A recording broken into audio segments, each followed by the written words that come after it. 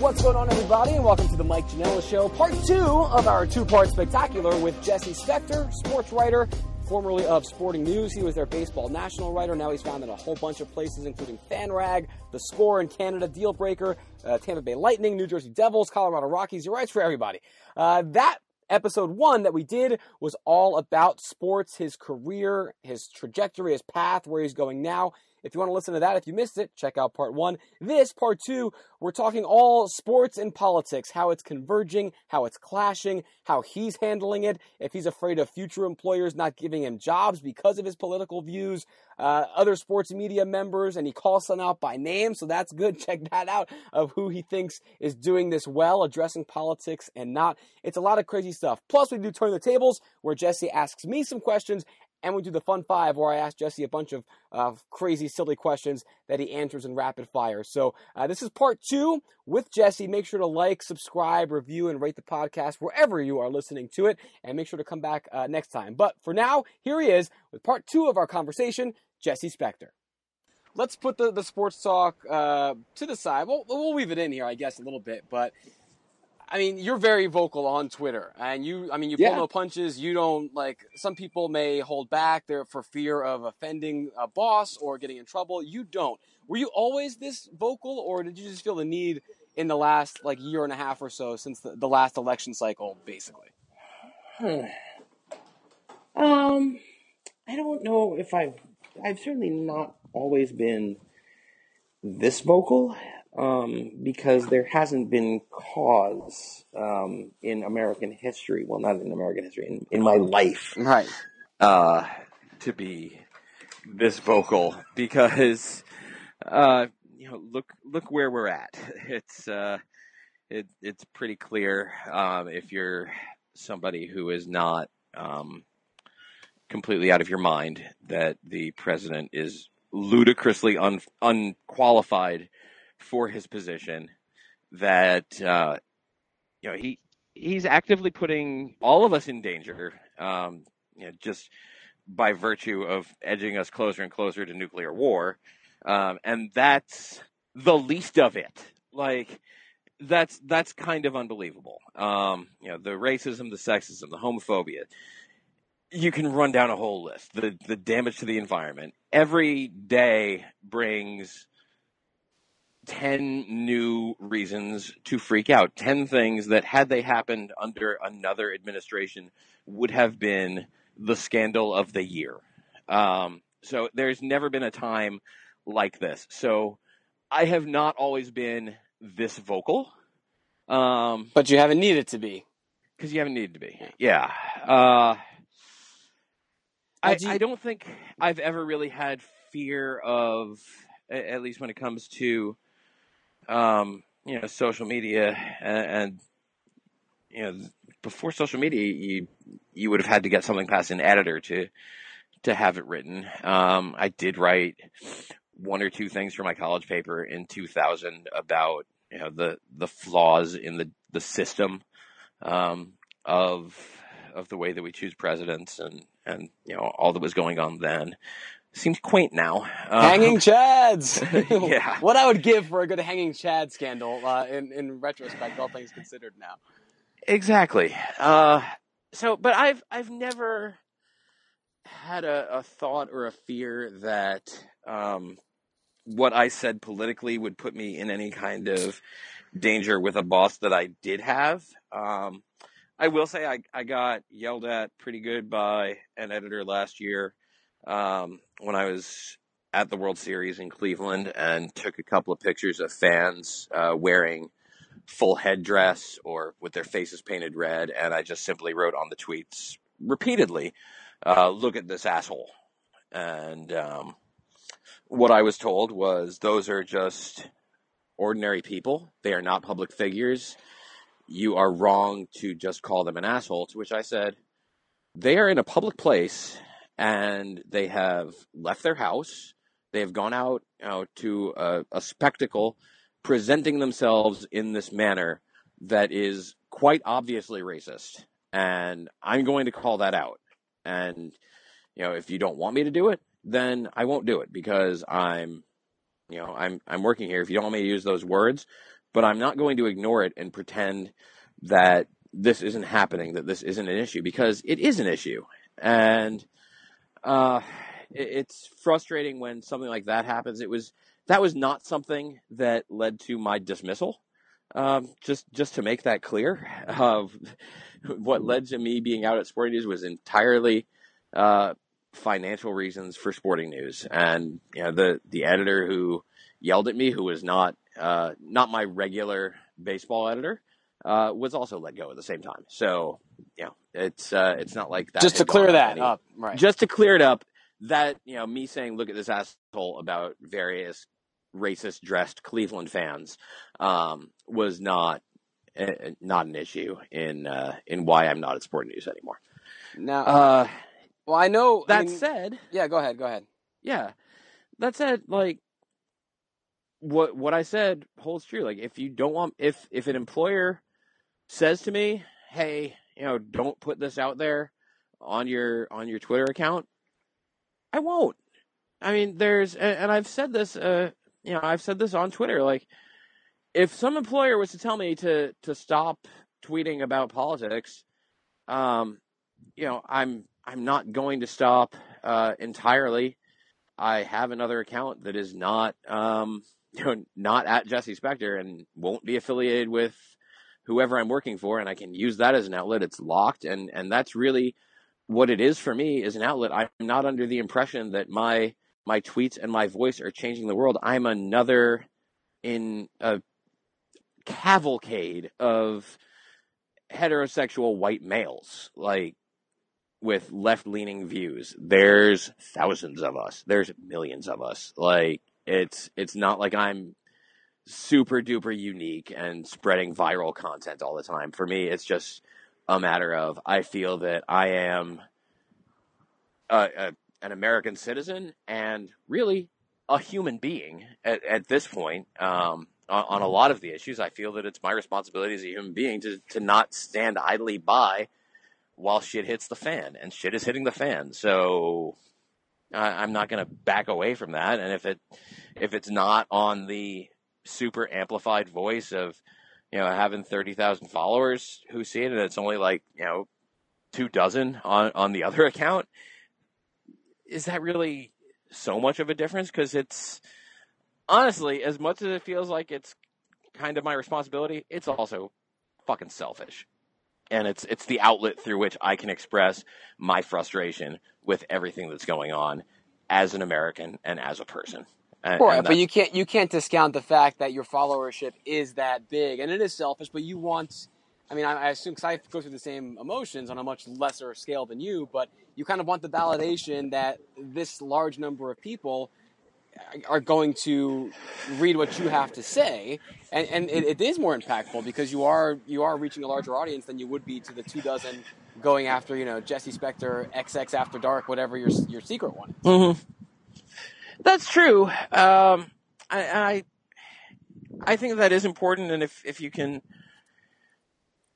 reach a couple of people here and there and make them realize things, even if you're just signal boosting somebody else and getting important stuff in front of other people's eyeballs, that's a good thing, and that's important.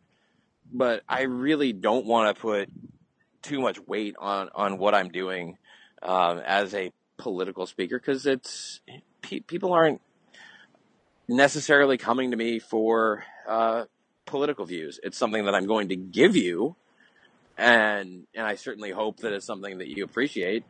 But it's not. I'm not under the impression that that's why people are coming to follow me on Twitter. Right, I'm sure you've gotten the stick to sports asshole like so many times in your mentions, I would imagine, right? I absolutely have, and my response to that is, fuck you.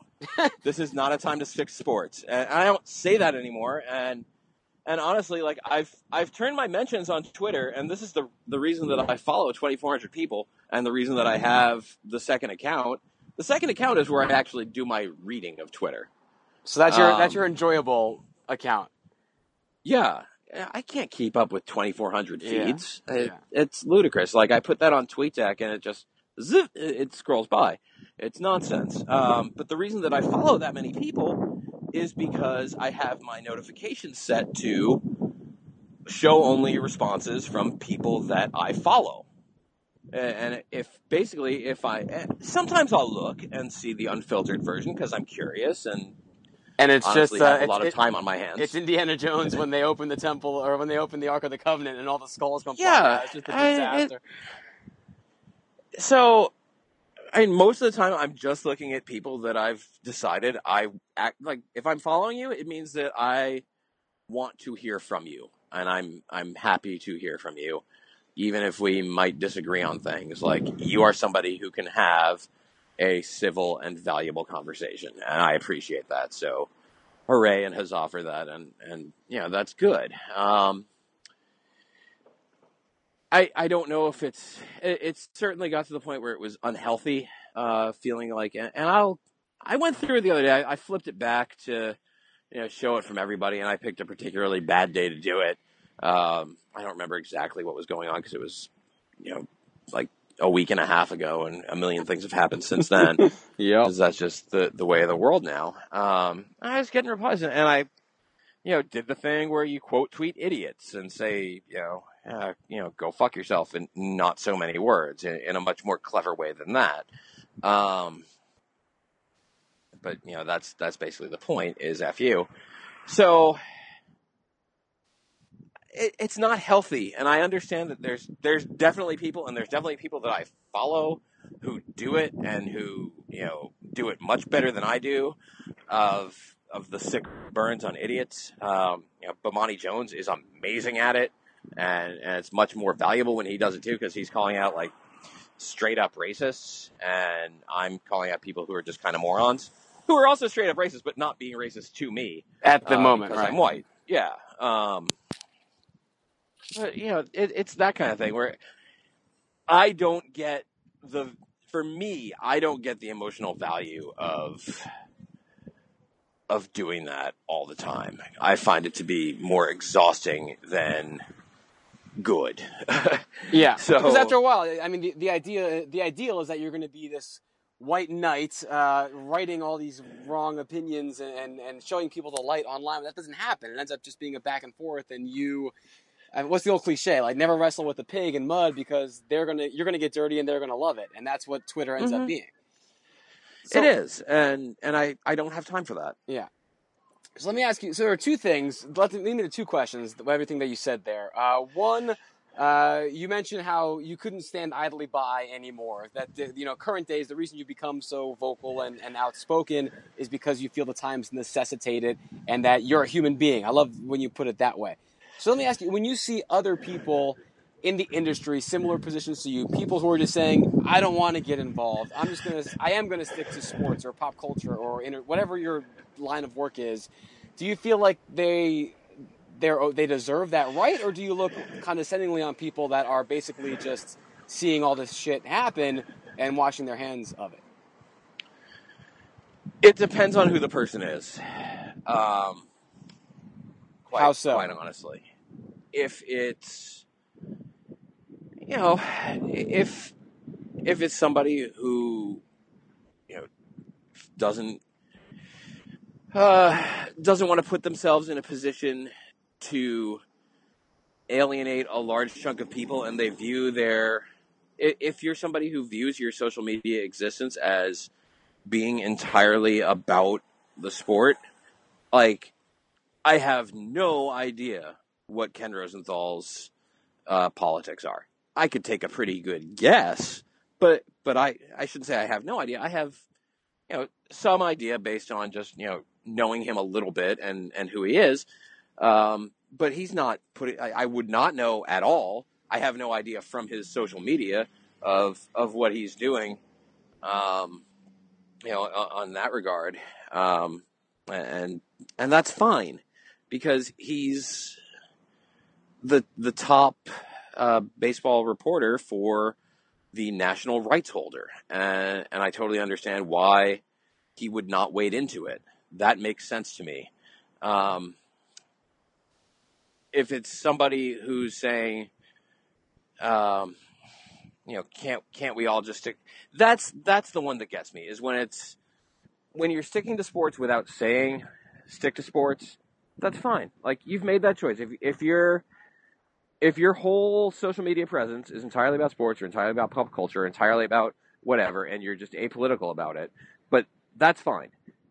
When it becomes a problem is when you're somebody who says, can't we just stick to sports here as the sports writer? Because even as the sports writer saying, let's just keep it on sports, you are now taking a position. Stick to sports is a position. And it's tough to draw that distinction of for whom it's okay and for whom it's not. I would say for somebody in Ken's position, that's fine, and he's not saying it because he doesn't have to say it. Like, whereas like Heyman is out there, he won't necessarily go hard, but he makes it pretty clear every now and again exactly what his viewpoint is here of the general atmosphere that's going on. He'll take a pot shot at Trump every now and again, often making a joke about it and not, going off on long threads, and that's fine. To each person, it's a matter of how comfortable you are. But what's troublesome to me is the people who act like, that they're not doing anything when really you are. When really you're sending a message of, this is okay. This is what's going on is okay, and we can deal with this. That's when it's troubling. And I saw who was it last week that was basically doing it? Was the Flyers guy from the Inquirer who's wouldn't know him. Yeah, Sam Carchidi was the guy who was saying, it's I don't want to mischaracterize because it was. Oh, it was he had a thing like nobody here takes a knee at this Rangers Flyers preseason game. These guys get it. Well, you might say that you're just sticking to sports with that. You are not. Yeah. And it's reached a point, especially in the last 2 weeks, with the NFL, and it's not like Colin Kaepernick's not in the league right now, so it started before this year with him. The taking a knee during an anthem has obviously become a much bigger issue in the past couple of weeks, and if you're talking about it, you are taking a position, whether you mean to or not, and I think that there has to be. You should be smart enough as a media member to recognize that that's the case. You're in this position. You can't play dumb. You can play dumb when you're doing interviews. That's kind of part of the gig, and that's an important thing to be able to do. Is that even when you know what the other person is talking about, you have to.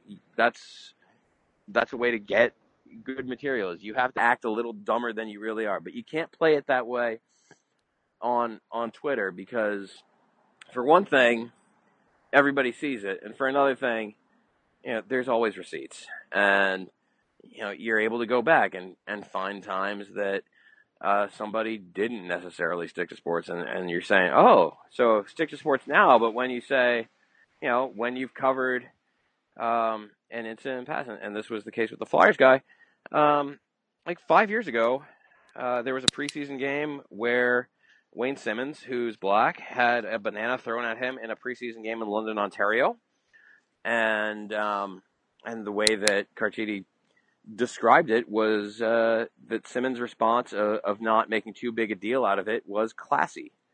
Well, that's kind of loaded, and the word classy is loaded in its own way, and you're making it clear, with what side of these issues you are coming down on. And that's the thing that I think that, I think a lot of people don't realize to what extent they are constantly telling on themselves. And that's important. And for me, better to just be out there and be clear with who you are and what you think. If you are in a position where your employer doesn't want you doing it, then stay away from it entirely. don't touch it. And that in its own can be a really tough thing to do now, because these things intersect so very often. And I don't envy the people that are in a position where they've got to find a way to say something without saying anything, where you say that, event is occurring without taking any position on it one way or another, because any kind of adjectives you use can be and will be and probably should be read into, because you are helping to shape the conversation as you're reporting the news. And that's something that I think that, anybody in a media position has to be aware of. At the same time, if you want to go ahead and weigh in on whatever it is,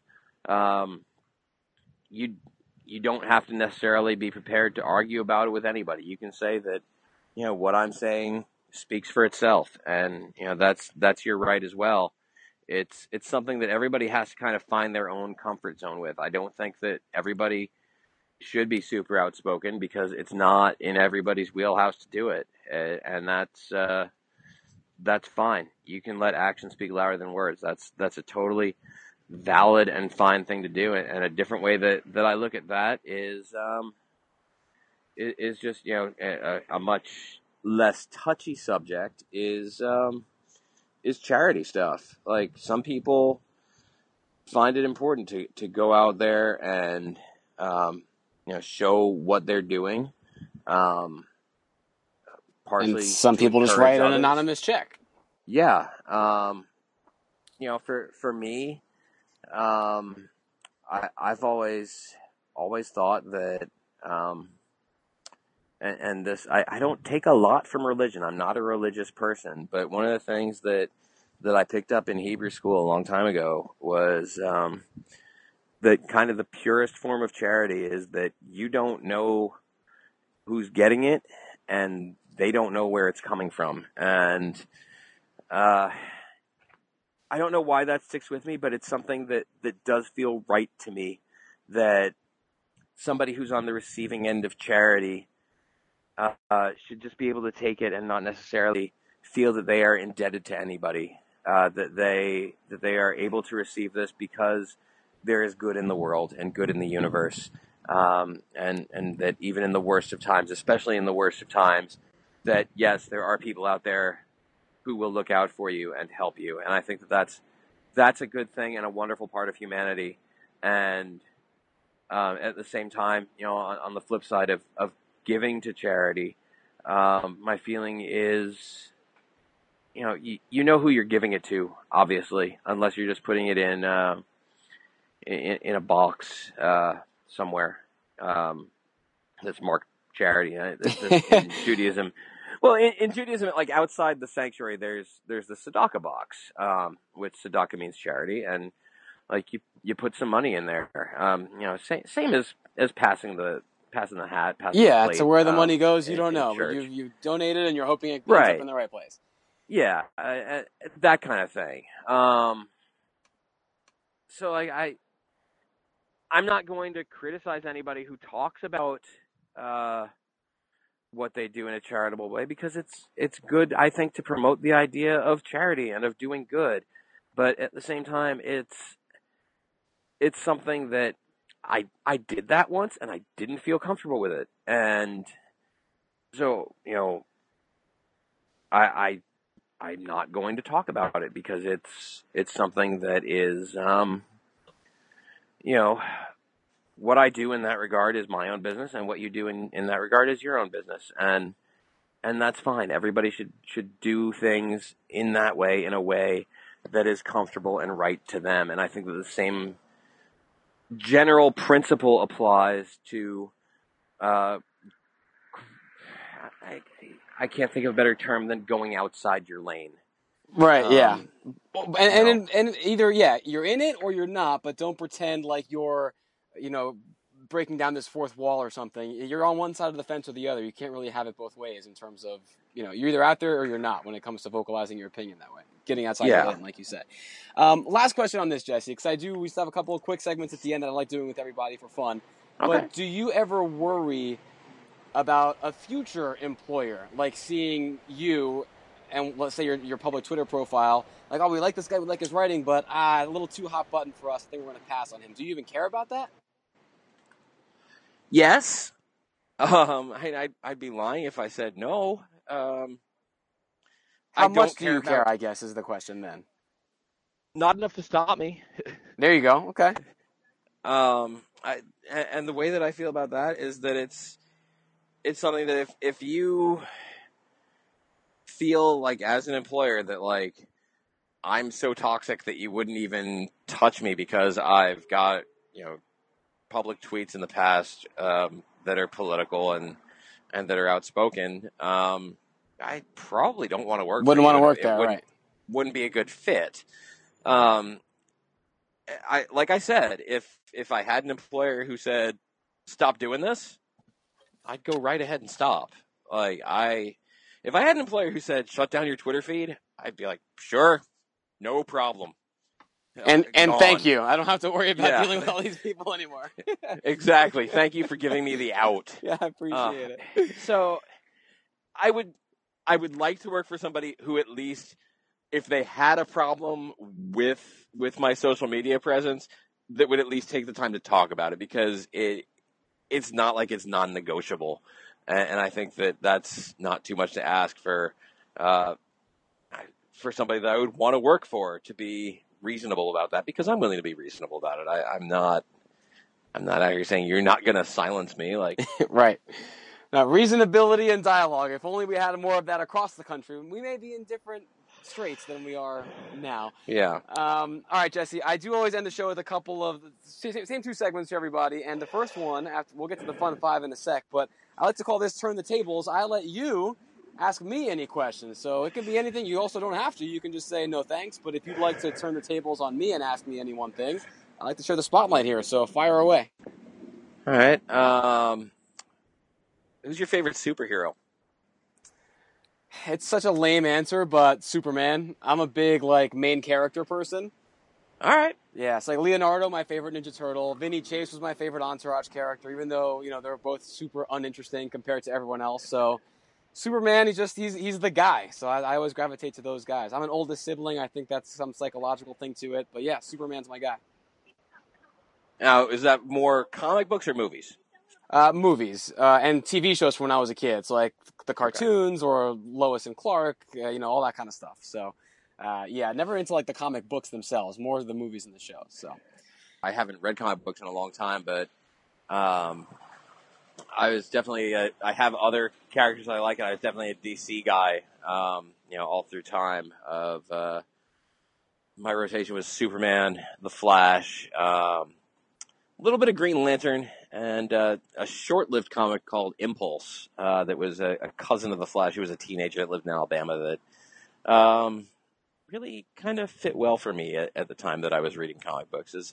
And then just as far as movies go, I got into the Spider-Man ones, but never really that many of the other comic book movies. And it's funny because I'm into the idea and the notion of it, but I also just haven't been a big movie watcher for several years now, especially as the boom in comic book movies has happened. I saw the Avengers, but I haven't really seen very much else, even though there's stuff out there that would interest me. So yeah, I'm the opposite. Yeah. I was never into the comic books, but any of the movies, I don't care how bad the reviews. If it's one of these superhero Marvel DC properties, I'm there probably opening weekend.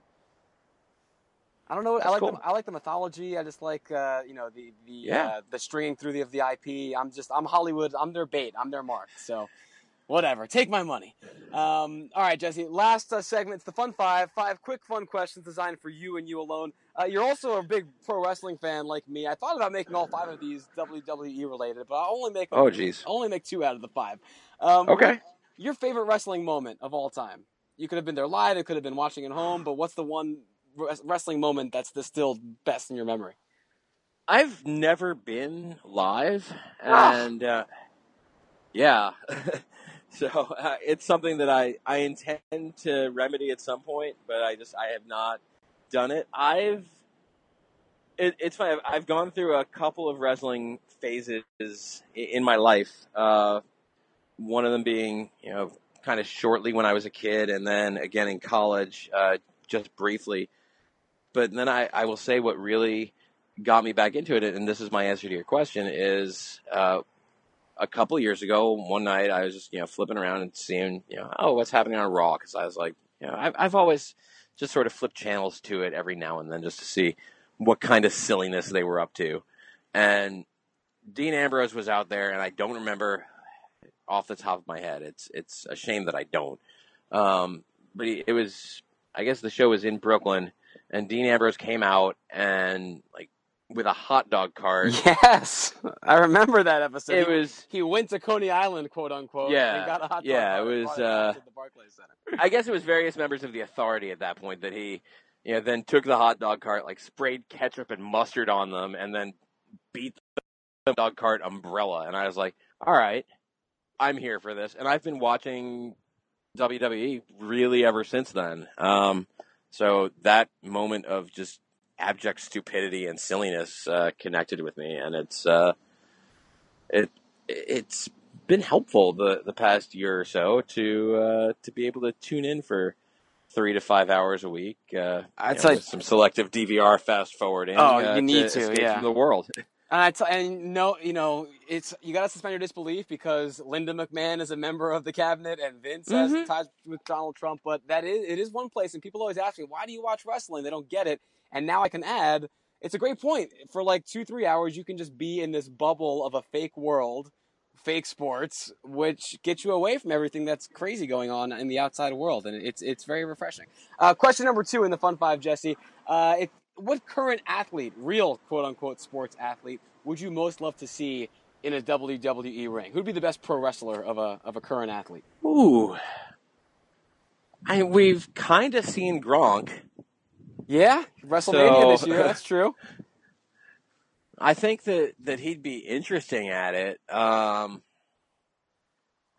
don't know. I think that the go-to answer for anything doing something athletically is always LeBron. He's just so amazing at and I think that's he's a little older now, so maybe that's better. Strange. You can transition out of NBA and head over to WWE. I mean, if Karl Malone did it back in the 90s, LeBron James can certainly do it now. So that's a good answer. Question number 3. If maybe LeBron's the answer to this one too. I ask this question to reporters all the time. If you could live the life of any specific athlete, so like a Freaky Friday body switch for a week, who would you trade lives with? Roger Federer. Ooh, Federer. Yeah. Give me a 10-second reason why. I think that, maybe not for a week, but for a year. One, you're Roger Federer, and you're the greatest male tennis player who's ever lived. And we'll hold that title for probably 10 years or so until the next guy comes along, because that's just sort of the way that these things work. I wouldn't. I love the idea of if I had to pick a sport that I could play professionally, it would be tennis, because it's a fun game to play, and you get to go all over the world for a week at a time, and 2 weeks for the majors, but get to go to all kinds of places around the world, see the world, and play tennis. And I think that's a lot cooler than being in a league where nothing against. You got to be in St. Louis for and 3 days. St. And Louis eat their pizza. and yeah, it's a little different. So I would take international tennis player. I would take. I'll say this too.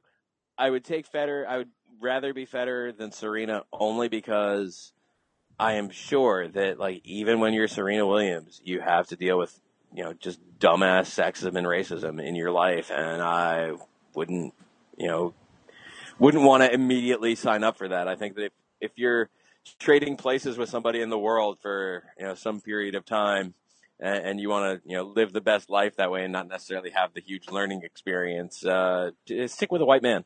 Yeah, it's a much more much more hedonistic route than a revelatory one. And those Nike checks, whether you're Serena or Roger, they don't bounce, those sponsorship checks. So that's not a bad aspect of your life either. Question number 4, if you had, and I'm going to time you here, 10 seconds. If you had a 10-second audience with Donald J. Trump himself, he's right in front of you face to face, what would you say in those 10 seconds? Ready? set, go. Dick punch, dick punch, dick punch, dick punch, dick punch, dick punch, dick punch. Go fuck yourself. You suck. I know the P-tape is real, and you suck. Time. Wow, that was like 9.7 seconds. You were really good. Nice job at that. You could be in WWE. You could be like the new Paul Heyman. Cut a nice promo on time. It's a lot of dick punching. A lot of too. dick punches. Yeah, I'm not a violent person. I am really a pacifist, but that guy needs to be punched in the dick. Yeah, well, yeah. If we talk about what athlete you wanted to be, maybe a boxer would be a better metaphor for you. Now, all things considered. Last question for you, Jesse, in the fun five. Number 5, best game you've ever covered in terms of the one it's just number 1 in your memory bank.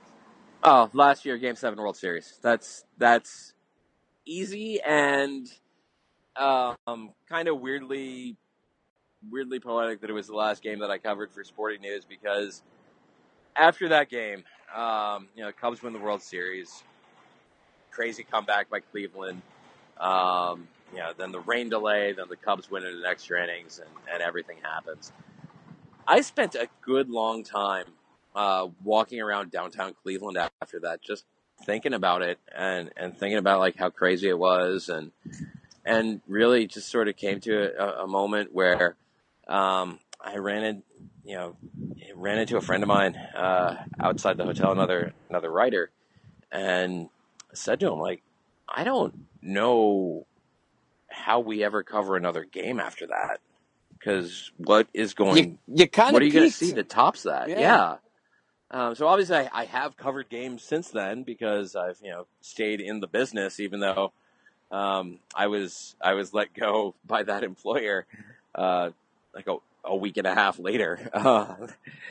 So it like was, you say, what a hell of a way to go out. That's how you end a stint at a baseball publication, is by covering Game 7 of a Cubs World Series win. It's funny because up until then, my answer would have been Game 7 in Kansas City with the Giants. That was wild. The job that Bumgarner did that night, and the way that it ended with the tying run on third after what could have maybe been an inside the park home run. Just send Gordon home, just for history's sake, just to see what happens. Yeah. How do you hold him? I did the math on it, and a decent throw has him out by plenty. That's early StatCast, but it was like you could work it out, and like his only chance to score would have been on a wild throw. So it was a good. I want to see it. I don't care about the stats and the logic. I want to see the visceral emotion and the play calling there. How much do the odds of a wild throw go up in that situation? Yeah, World Series on the line. Most stressful situation you're ever going to find yourself in. Yeah, you'll live forever, but in what way? Yeah, it's one way or the other. Your name is going to be on Wikipedia somehow. All right, Jesse, I kept you for a lot longer than I expected. I think I'm going to end up breaking this into 2 episodids. Good. That way we get we'll do like the sports episode and the politics episode. It'll be good content, multi episodic content. Let everyone know where they can find you, Jesse, in terms of any social media or websites you want to plug. Where can they get more of you if they haven't had enough already? You can find me on Twitter at Jesse Spector if you want to see me not spout off on a whole bunch of politics and just read the things that I write and the work that I do, where I get paid for it. Everything I do, I link on my Facebook page, which you can find at facebook.com/writer Jesse Spector. Aside from that, I'm at FanRag, I'm at Dealbreaker. I'm at The Score every now and then, I guess weekly, because we kind of went through a lull at the end of baseball season, and I'm going to be doing more hockey and basketball for them over the winter, so that'll be cool. And I'll pop up various other places, the Devil's website, for one. I should definitely include that. And if you have access to a time machine and can go to some Rockies games from this summer, go pick up a scorecard. Beautiful. I'm sure they're on eBay somewhere or Amazon. You can pick one up. Yeah. Check Jesse out there in retrospect. Jesse, awesome, man. Hopefully I'm more on the end of the Fan and K-Mox and all those good outlets that you like going back to, and not those podunk sports radio towns that you're never going to come back on the show again. Well, I sure didn't hang up on you, so that's a good point. That's a great point. Jesse Spector, thank you so much, man. Enjoy the rest of the baseball playoffs, and good luck. You're staying busy. I'm happy to see it. And then hockey season's starting right around the corner, so appreciate it, man. We'll talk to you again down the road. All right, thanks a lot. All right, make sure you guys check out MikeJanella.com too. That's where you'll find, I'll have links to all of Jesse's stuff. If you were too lazy to write it down, you can just check it out there. You can also listen to all previous episodes of this show. The other episode, if I break this into 2 parts like I'm planning on, of this show as well with Jesse, and also the information on the great outro music you're hearing as we speak. Thank you so much for listening. Make sure to find us wherever you listen to podcasts. Like it, rate it, review, subscribe, and we'll see you next time. I'll try and do better next time. See ya!